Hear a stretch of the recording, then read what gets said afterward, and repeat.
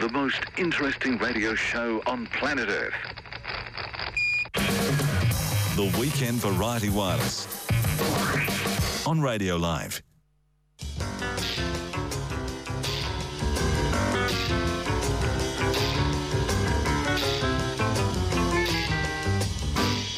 Good evening, everybody. Welcome along to the Saturday edition of the Weekend Variety Wireless. Gosh, you people are great.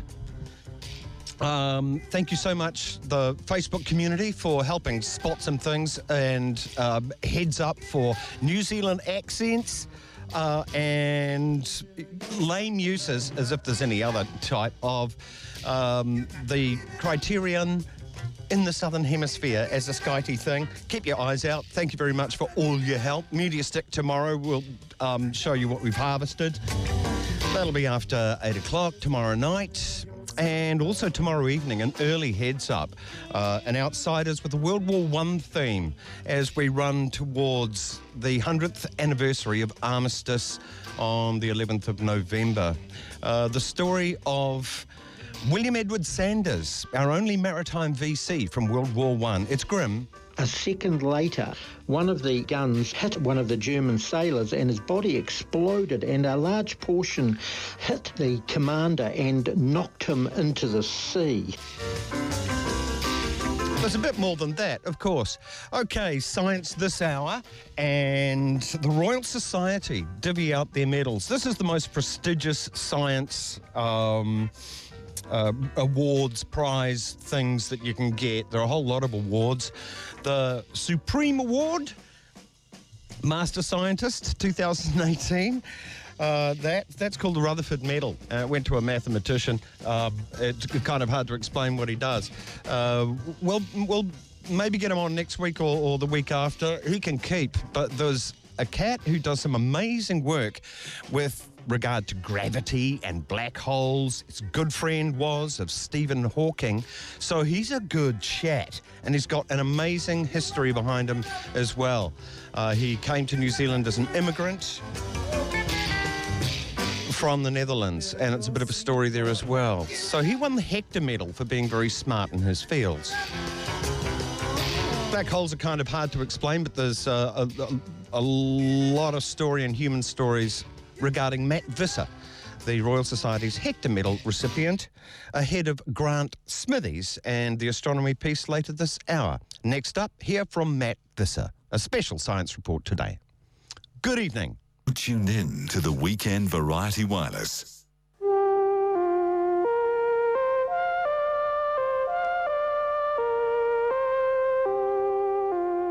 A special science report, effectively a double cosmology hit. Grant Christie coming up later this hour with all the astronomy news, and our interviewee, I suspect, knows Grant Christie because some of their subjects intersect. To the meat of the matter. The Royal Society is one of our most prestigious scientific organisations, and every year they give out some awards. The Hector Medal is for outstanding work in chemical, physical sciences or mathematical and information sciences, and the recipient of this, Matt Visser, his specialist subject, wormholes, black holes and other subjects of gravity. This is meaty stuff. A round of applause and congratulations for the medal. First of all, Matt. Well, thank you very much there. It's a great honour to have this medal awarded. Matt, of course, at the School of Mathematics and Stats at the Victoria University of Wellington. What and who inspired you to embark on a career in physics and maths before we go into what your work is? I would say somewhere around high school, I realised I was pretty good at this stuff, and I was the first of my family to ever go to university. After a couple of years, I realised, hey, this is working very, very well. And so I really have to thank my parents, both now deceased, but they would have been very proud because they provided a marvellous home environment for me and my siblings to grow up and do the best we possibly could in terms of academia and professional outcomes. Were they academic at all? Could they help you out with your homework? My parents? Yeah. They didn't get past high school. Wow. Simply the opportunities were not there. They were part of the Dutch migration from the 1950s, which meant they'd spent their teenage years under Nazi occupation in World War II. this is not a good way to actually get, shall we say, advanced academic training. Yeah. Typically a hindrance, isn't it? Yes. Bloody hell, and the hell that the Netherlands went through with that starvation as well. Were they there then during the occupation of that during that time? Yes, they were in different parts of the Netherlands. So my mother was in the part that did face serious starvation. My father was hiding from the Germans in a farm district, but that meant because it was a farm district, there was actually much more food on a regular basis. It was the city areas near Amsterdam that wound up facing most of the starvation issues. Yeah. Most people are scared of maths. Do you notice this? Yes, a certain fraction of the population just gets terrified as soon as you try doing some higher mathematics. Yeah. But that's only part of the population. Other people, if you're careful and you lay things out in a logical way, you'd be surprised how far people can actually get. Yeah. The typical choke point is doing differential and integral calculus. Okay, if you've got that under control, the differential and integral calculus are probably the standard mathematical tools if you want to do any form of theoretical physics or even high-level chemistry and to some extent also high-level theoretical biology at this stage. Right, okay. We won't unpack everything that is completely. We'll just get on to your work and what you do with it, because we don't want to frighten the children with differential calculus, gravity, wormholes, all that sort of stuff. I'm not a physicist or an astronomer or anything, but I hear around the traps that there's something wrong with gravity. There are ongoing mysteries about it. Yes and no. We have a very, very good model of gravity for the solar system. We have a very good model. This is Einstein's theory of general relativity. It works very well, except for a couple of nagging issues that really worry us just a little bit. So I think you're referring to dark energy and dark matter? No, why gravity is so weak compared to the other forces? Oh, the weakness. Well, some people are trying to make a mountain out of a molehill there, but I think it just boils down to, hey, you've got a number of different things. One of them's weaker than the other. I know people talk about the weak gravity conjecture, but I'm not too worried about that particular aspect. It just boils down to saying there's a big separation of scales between the size of atoms and then the natural energy scale at which gravity becomes strongly interacting.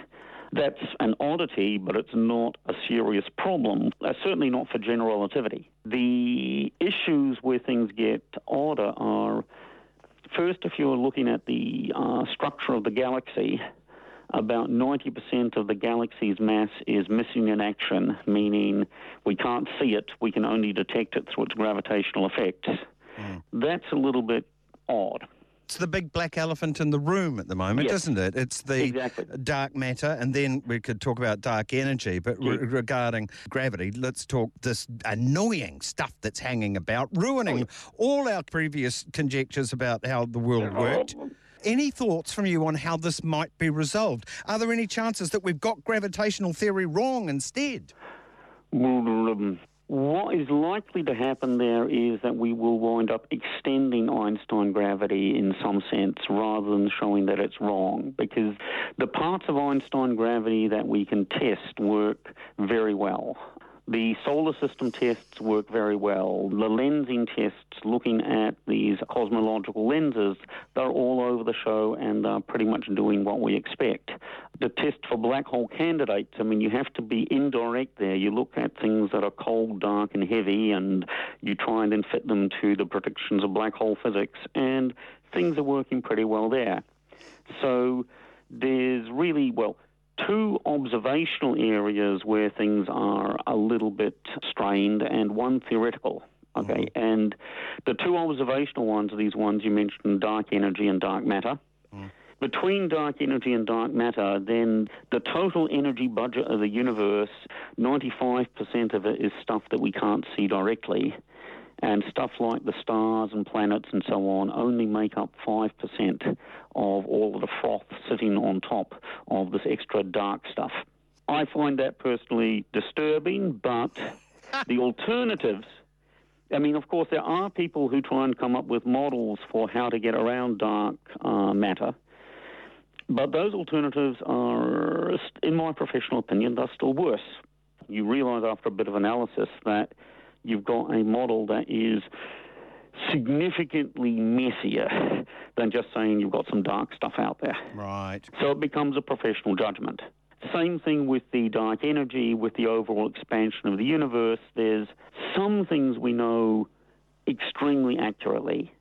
Other things we know to maybe 5-10% level.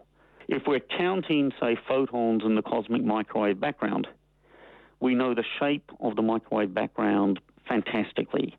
We know the temperature of the microwave background to 3-4 significant figures. That's that famous big oval turquoise blotchy thing, the image, exactly. Isn't it? Yeah. Yep. And you can see these little fluctuations, and these little fluctuations are 1 point in a million. But we can measure these things at 1 point in a million, and those things we can measure with very high accuracy. But if you want to say the distance to our distant galaxy, we're still looking at about 5-10% slop there. So some things are very, very accurately measured. Some other things are not so accurately measured. And that's just something we still have to live with. And we're trying to improve that. All right. Your specialist area is black holes. Also, you know, that's partnered with Stephen Hawking's work as well. Did you know him? Yes. I'd met him several times in several places, and I've visited Cambridge, and I've seen him there, and I've seen him at various places in the United States as well. And you presented a talk on his 60th birthday at Cambridge. Yes. Among other things, he worked on this thing called the chronology protection conjecture, which is, if you take naive general relativity, it's distressingly easy to build time machines. Basically, the physicist community doesn't like time machines because you then have to basically redo all the physics from the ground up. Mm-hmm. Stephen pointed out that there are good reasons for thinking that these naive time machines don't actually work once you start looking at the technical details. Are you talking about time paradox problems? Among other things. Okay. Time paradoxes are both bootstrap paradoxes and grandfather paradoxes. The bootstrap paradox is if you get something for nothing. Okay, you go back in time and hand your future self a copy of the scientific paper you've just written, so no one actually has to write the paper because he just copies it from you, and, okay, that's a bootstrap paradox. Uh-huh. The grandfather paradox is when you go back and you kill one of your ancestors, at which stage you go, okay, but your ancestor is dead, so what happens to you? You can actually analyze these things carefully and logically and with a whole lot of differential calculus. But the bottom line is we don't know how to build these time machines, and the chance of us building them are pretty minuscule. And they should be here. Yep, they should be here. Yeah. If the time machines are developed in the future, we should see them now unless... Yeah. But more to the point, the reason scientists worry about these things is we're really trying to take the known theories and push them to their limits to see if they break in an interesting way.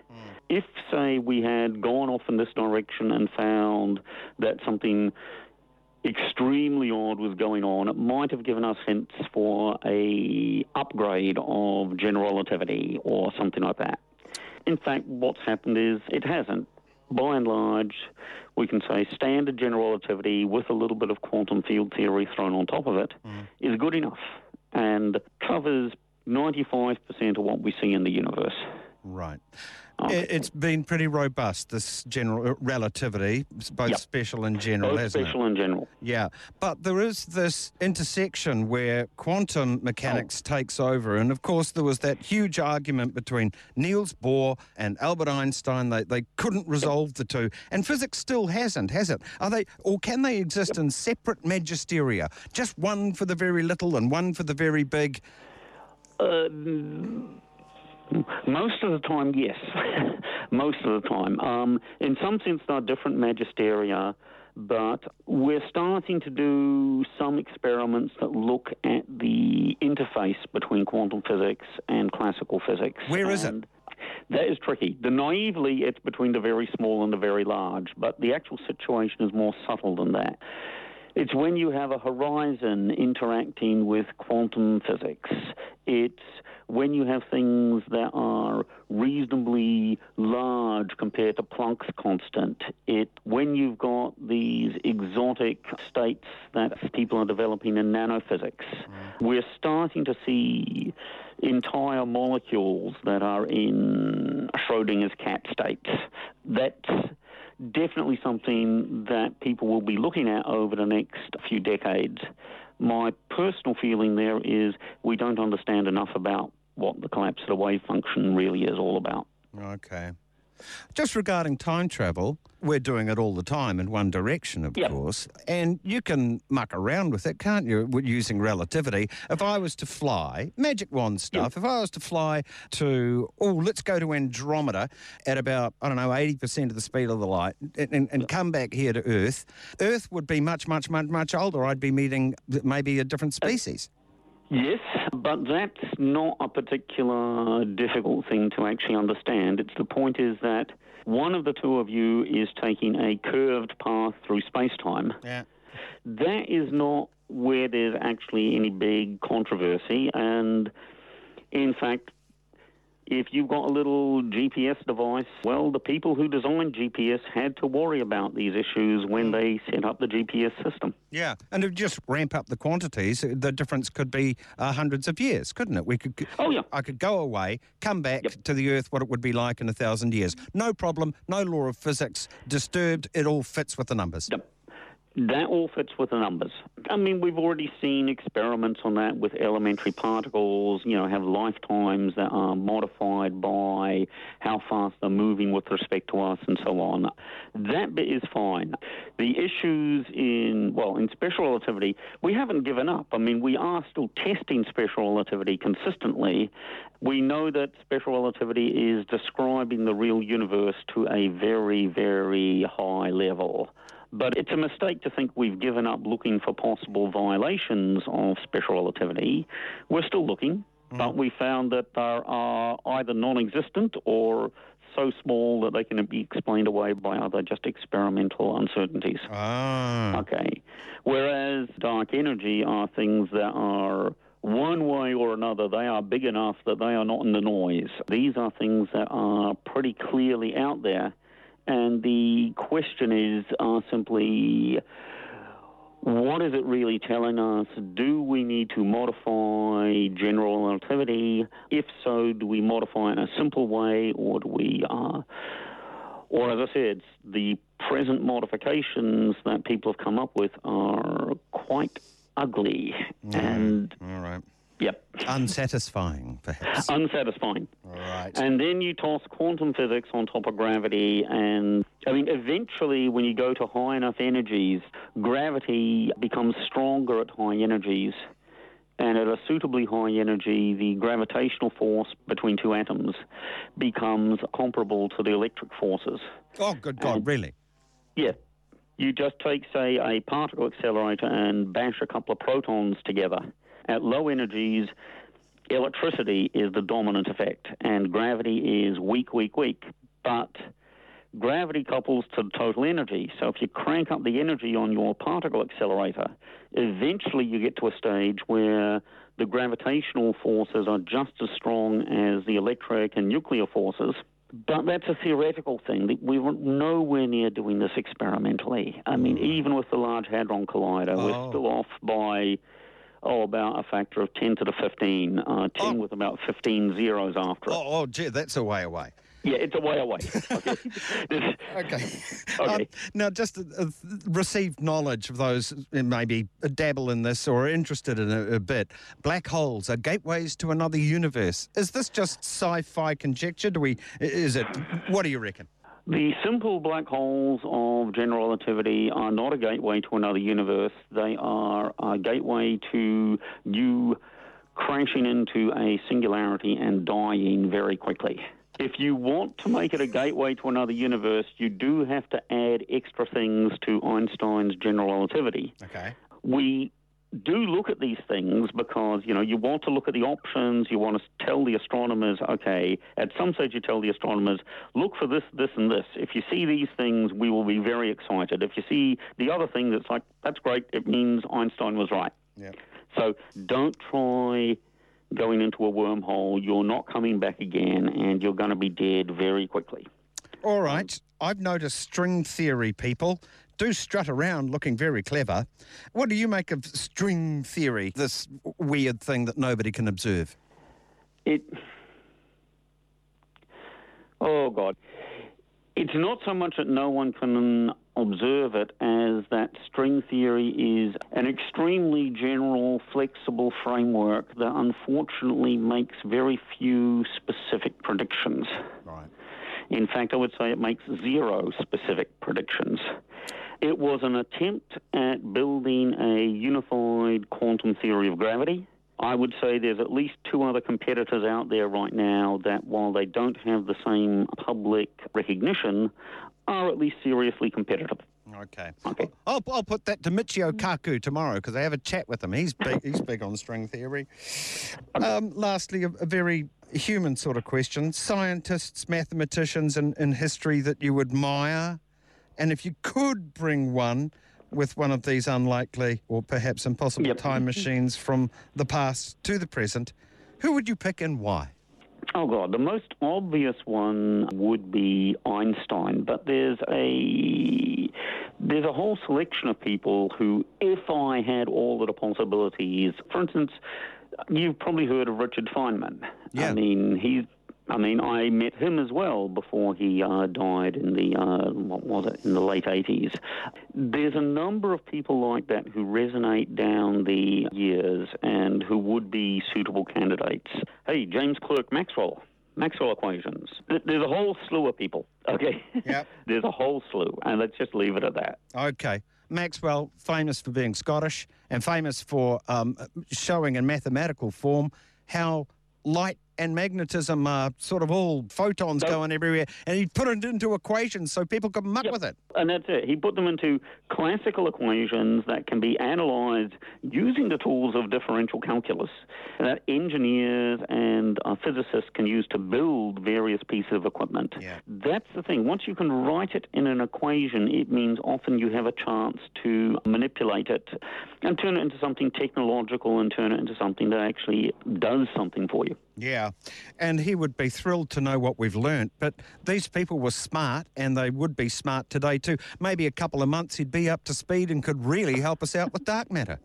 Possibly. We've been looking at dark matter for now about 50 years, dark energy for maybe 20 years. There's a lot of smart cookies working on it. Yeah. But, these are going to be hard problems. Oh, well.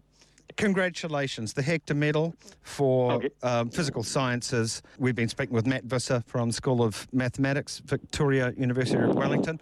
A round of applause. Well done. And thank you so much for telling us a bit about your subject. Thank you very much, there. No worries. Great. Okay. You're tuned in. To Graham Hill's Weekend Variety Wireless on Radio Live.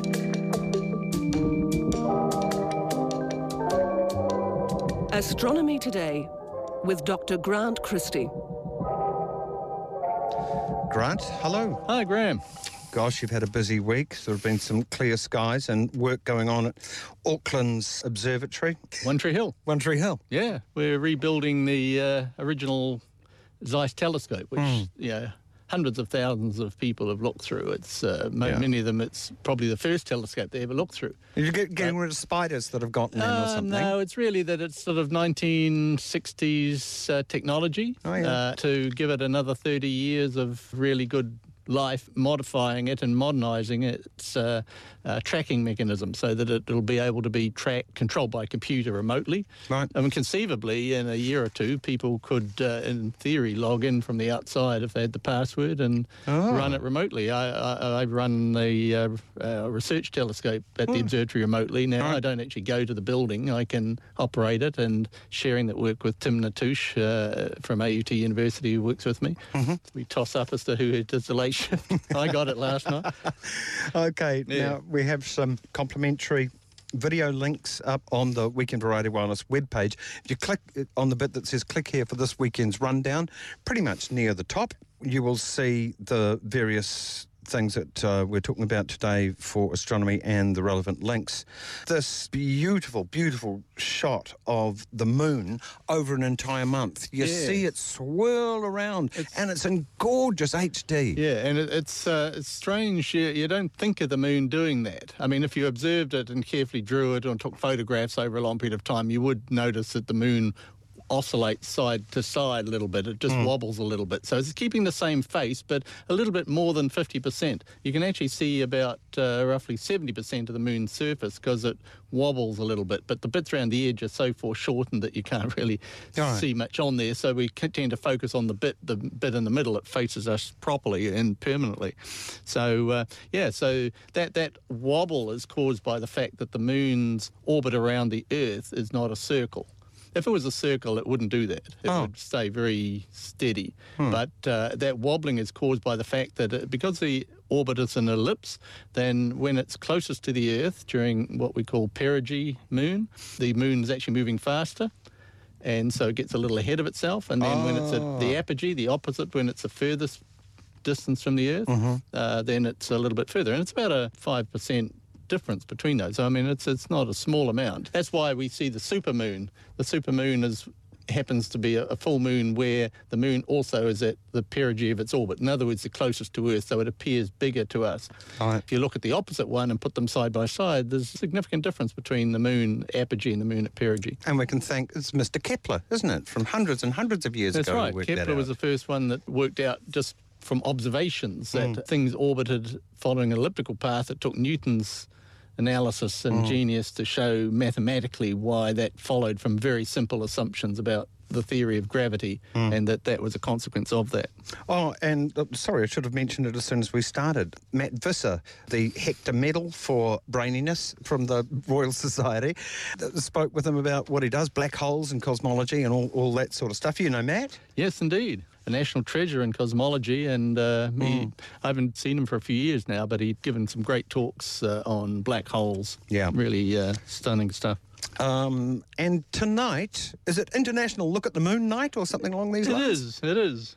It's International Observe the Moon Night. Of course, our night starts earlier than everyone else's night, pretty much, on Earth. So we get an early start. We see it a little earlier than people in Britain will see it. They see it 12 hours later. Yeah, so it's a good time. If the sky's clear tonight, then get out and have a look. You can just use your eyes, but if you've got binoculars, pull out your binoculars and hold them steady on a window ledge or on a fence post or something like that. That's the trick, getting them steady. Binoculars are magnificent. So some people have camera mounts and things like that. You can put them on a tripod, but basically just I've always found just sort of leaning on a post is good enough. And if you get your binoculars focused properly, you'll see craters on the moon with your binoculars. Beautifully clear. And sharp as a razor. It's and you'll see the big dark blotchy areas, the mare, which are those are ancient huge impact sites. Those are ones that were so huge it melted all that part of the moon and it formed basically a sea of lava that took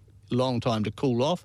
This basalt, the same stuff as in the lava fields around Auckland. So when you see curbstones in Auckland are made from the old basalt rocks, that's pretty much the same sort of stuff that's on the moon. Yeah. And that makes that darker grey colour that forms those, they call them seas, because ancient people imagined that they were oceans, but so they've got all names that suggest oceans, Sea of Crises and so on like that, but they're just lava, old ancient lava flows. So those features formed on the moon around about 3.7 billion years ago. Well, you're looking at old stuff. It's old stuff, and it hasn't really changed much. In fact, I was thinking about it, before this talking to you, is that really there's no feature on the moon that you can see with your eyes without an optical instrument that have changed in a billion years. Oh, good heavens, really? Or close to a billion years. I think the crater Tycho, which you can see at full moon, is a bright sort of spot. It has all those white streaks coming out. That's right. That's a relatively recent impact at 700 million years ago. Oh, right, yesterday. Yeah.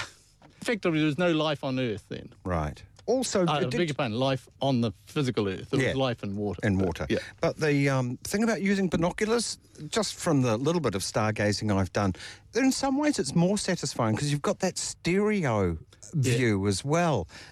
With the telescopes that you can hire, or most of them you get, it's one eye. That's right. And it's different, isn't it? It's more relaxing for your eyes to look through two eyepieces at the same time. You just sort of move the binoculars in and out to get them space for your eyes, because everybody, if you're observing with a group, everyone's going to be changing them to fit their eyes. But there's a few little things to know about getting binoculars perfect, but it's so long as they haven't been dropped from a great height and the optics is all mushed up inside, then they're good. But you can buy a perfectly useful pair of binoculars, say 10 by 50, 7 by 50, something like that. You can buy them from $100. They're fine. You don't need to go and spend hundreds and hundreds of dollars on binoculars.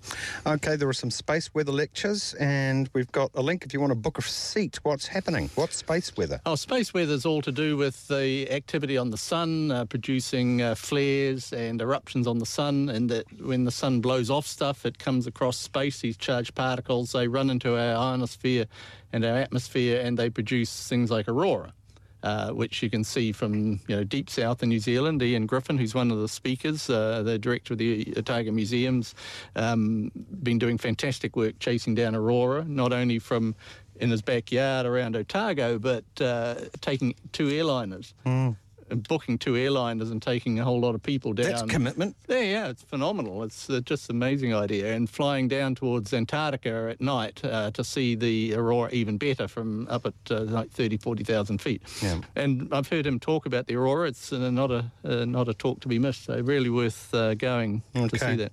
And the New Zealand Astrophotography Exhibition, that's on at Auckland's Stardome. That's right. And we'll be touring the country? Yes, it's going to Auckland, Wellington and Christchurch as far as I'm aware, but it might be going to some other places as well. It just shows the amazing depth of talent that New Zealand astrophotographers have developed. We've got a fantastic landscape, so a lot of the photographers are incorporating the landscape into their pictures. And picture the Milky Way arching over the Southern Alps or over southern lakes or in waterfalls, seashores, all that sort of stuff. It's tremendously artistic sort of work, as well as the other people that use their telescopes then to image like the planets.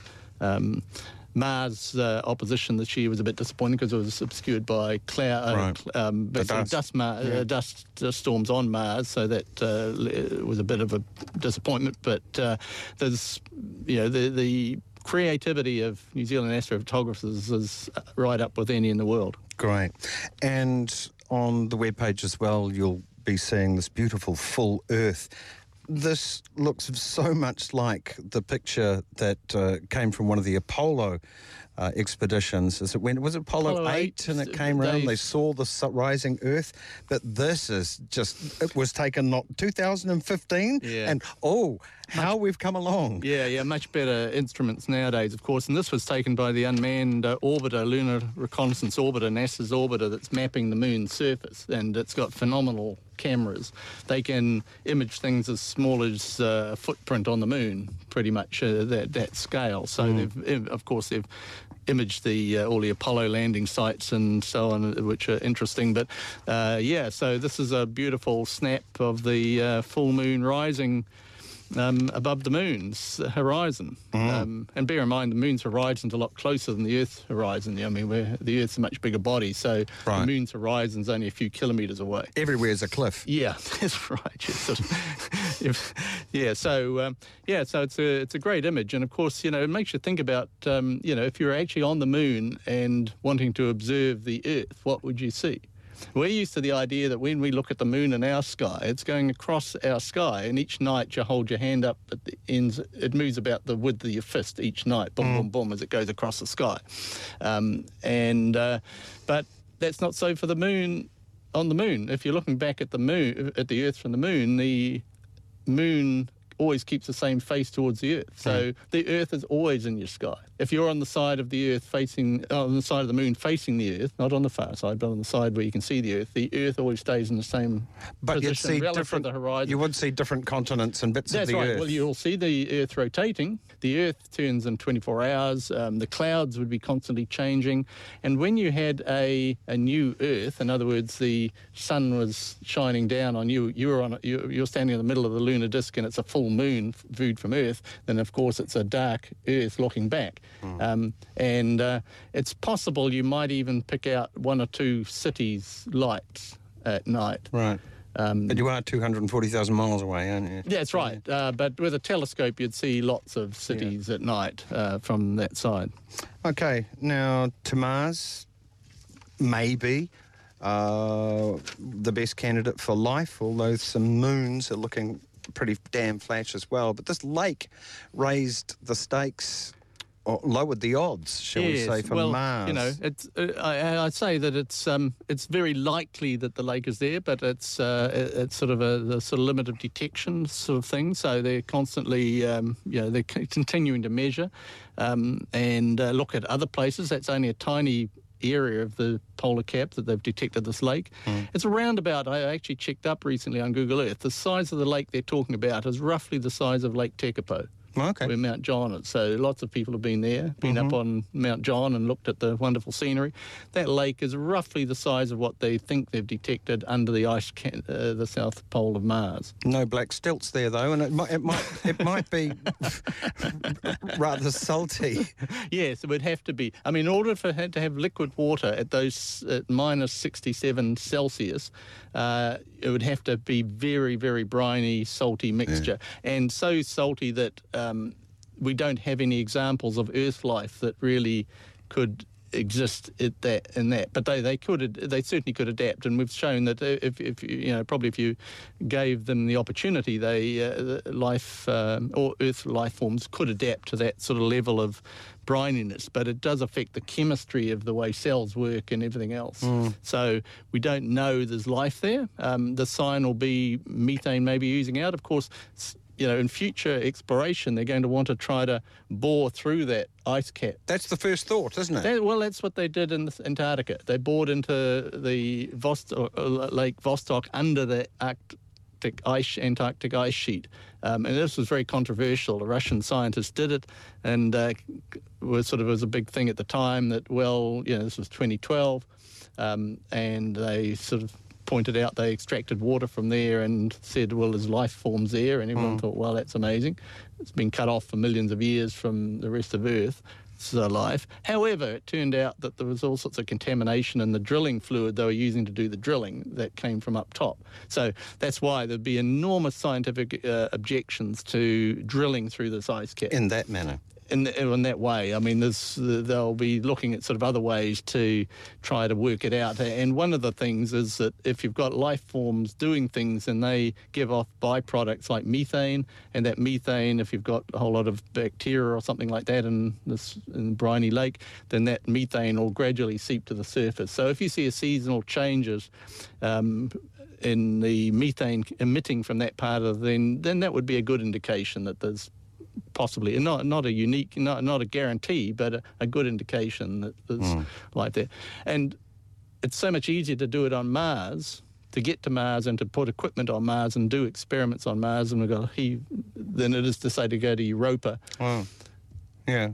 Because Europa, it's Jupiter. Yeah, well, there's all sorts of difficulties going to Europa. I mean, it's got no atmosphere, it's a smaller body, it's much harder to land on. Right. The environment, because of the radiation belts around Jupiter, are so savage that your equipment would be sort of in danger of being sort of trashed all the time. So, and the distance and cost. So this looks like the best opportunity to really start thinking about how to, test this and continue surveying the ice caps with this radar, Mars Reconnaissance Orbiter. That's the European spacecraft that's doing it's got ground penetrating radar, and it can look down to about a couple of kilometres below the ice. Wow. So and the longer it keeps going, the more certain they'll become that it is actually real. Okay. You went and saw First Man. What's it like? I liked it. Of course, being sort of just in space. About Neil Armstrong, of course. Absolutely, yeah. It's the story of basically the Apollo 11, everything moving up to the Apollo 11 mission. It was a very vivid graphic display. I thought their representation on the lunar surface was pretty good. That's hard to do because, you've got no atmosphere on the moon and also, about a fifth or a sixth of the gravity. So when you walk along, particles off your boot sort of move in a perfect parabola on the moon. They don't on Earth because of the atmosphere. And also the gravity changes things. So you can't really just do slow motion. It's not quite the same. No. That's often the trick. But To the astronomer's eye. To the astronomer's eye, yeah. But they did, I thought that their views, and I've actually just been looking at all the Apollo 11 original photographs. NASA's got this huge website where all the photos from the Apollo missions and a lot of other missions they did, but particularly the Apollo ones, were taken with a very high resolution, and you can just go to that website and download them. Maybe we'll post thank up a you, link. American people, taxpayer. Well, that's right, and then no charge, and you get these phenomenal. They were taken with Hasselblad cameras, like the top technology cameras of their day, and they've been super high res scanned. You can get all the images. There's nothing's hidden. Is that what they told you? Well, yeah, and but these are some of these iconic pictures. But when you can get one down on your computer, that's actually as high res than you've ever seen in a magazine. It's really is something stunning about it, and the crispness of the scene and the optics and everything. It is phenomenal. Well, next we should put up the link to that site where you can go, and not only that Apollo 11, all the Apollo missions, right through to Apollo 17. Okay, now Hubble equipment news. It went bung, it got stuck. What's happening? Well, it's still in hibernation mode, which is its safe mode. It's just sort of hunkered down until the scientists who run it and the engineers who run it figure out what to do. Just to recap, the little spinning wheels, reaction wheels that they've got, it's got 6 of them. It needs 3 of these little spinning wheels to be working to give the perfect operation of the telescope. And they're using basically they're just little wheels that if you have one, you can turn the telescope in a particular direction by just choosing that wheel and then just speeding it up and slowing it down. So the telescope will just react because it's not constrained by anything. So it's just laws of physics that cause Newton. For every action, there's something. Exactly, it is Newton. But they're now down to only 2 wheels that work. So they started off with 6. 2009, I think, was the last servicing mission they did. So all of them were replaced, all 6 of them. They're using 3 at a time, and now they're just down to 2 that actually work. What's wrong with the other ones? Oh, they just give up the ghost after a while. I mean, they're spinning there for ages. There's probably cosmic radiation affecting their electronics. But the new ones that were installed in 2009 were supposed to be 5-time longer shelf operational life. So there was hope that the Hubble would continue working and be usable through to the time when the next space telescope. And who keeps the warranty and the receipt? Really? Well, it turns out that they can actually operate. This is a likely scenario, that there's 2 wheels that are working. They're likely to put one to sleep, stop it, and operate the telescope with just 1 wheel. You can do it. You're limited a bit more in what you can look at and where you can point to and things like that, but they can schedule that. It just means somebody might have to wait longer before their galaxy that they want to image becomes accessible with a single reaction wheel. So it's the positive side of it is when you think of all the things that the Hubble Space Telescope's overcome. The optics was wrong, all sorts of issues. The cameras have all been swapped out twice. It's 30 years on and it's still usable. Yeah. A lot of the people who look after the telescope are very confident that it'll be running for quite a few more years yet. Yeah, I had the idea that it would just be there forever. You do? Well, it will be there probably for a long time. Yeah, but working but, and probably in like 30, 40 years you could probably do a tourist trip up and visit it. All going well.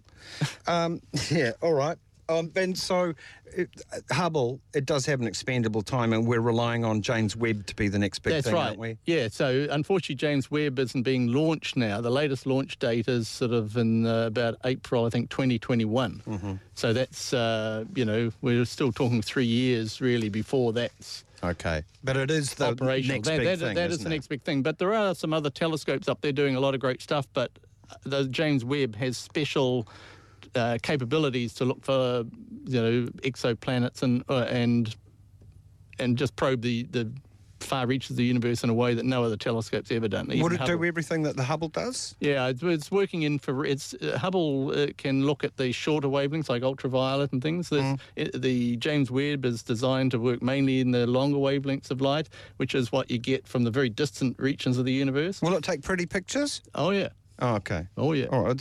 Yeah. 6.5 metre mirror, of course. The Hubble's about 2.5. Right, visible light. But it's sort of in the infrared part of the spectrum. Yeah. All right. So They'll fix it down. they'll make it look in like real life post-production. for you. Okay. All right. Lovely stuff, Grant. Thank you very much. An astronomy/cosmology hour special, celebrating the Royal Society and the Hector Medal going to Matt Visser of Victoria University. Hope you enjoyed him as well. Thank you, Grant. Pleasure, Graham. Weekend Variety Wireless. Just a reminder, there are those links which are associated with astronomy with Grant Christie today up on the Weekend Variety Wireless webpage. Go have a look. The moon thing is amazing, and what a gorgeous picture of the Earth from the moon as well. Kind of a replica of the one that was taken in 1968. Go take it in. What a week. What a weird week. Politics I generally glaze over, but this was more than politics, wasn't it? Does anyone else get the feeling that it's that classic case of they're hoping that two wrongs make a who cares? And the timing of everything. We shall discuss in detail all this stuff with David Lee Roth. Amazing that a rock musician could fall so far in 1 week. Okay, news, sport and weather coming up very shortly, and in the next hour we're going to go straight into the world of human statistics, where the wealthy take their holidays worldwide. You will be surprised. There are some... Why go there? Find out after the news.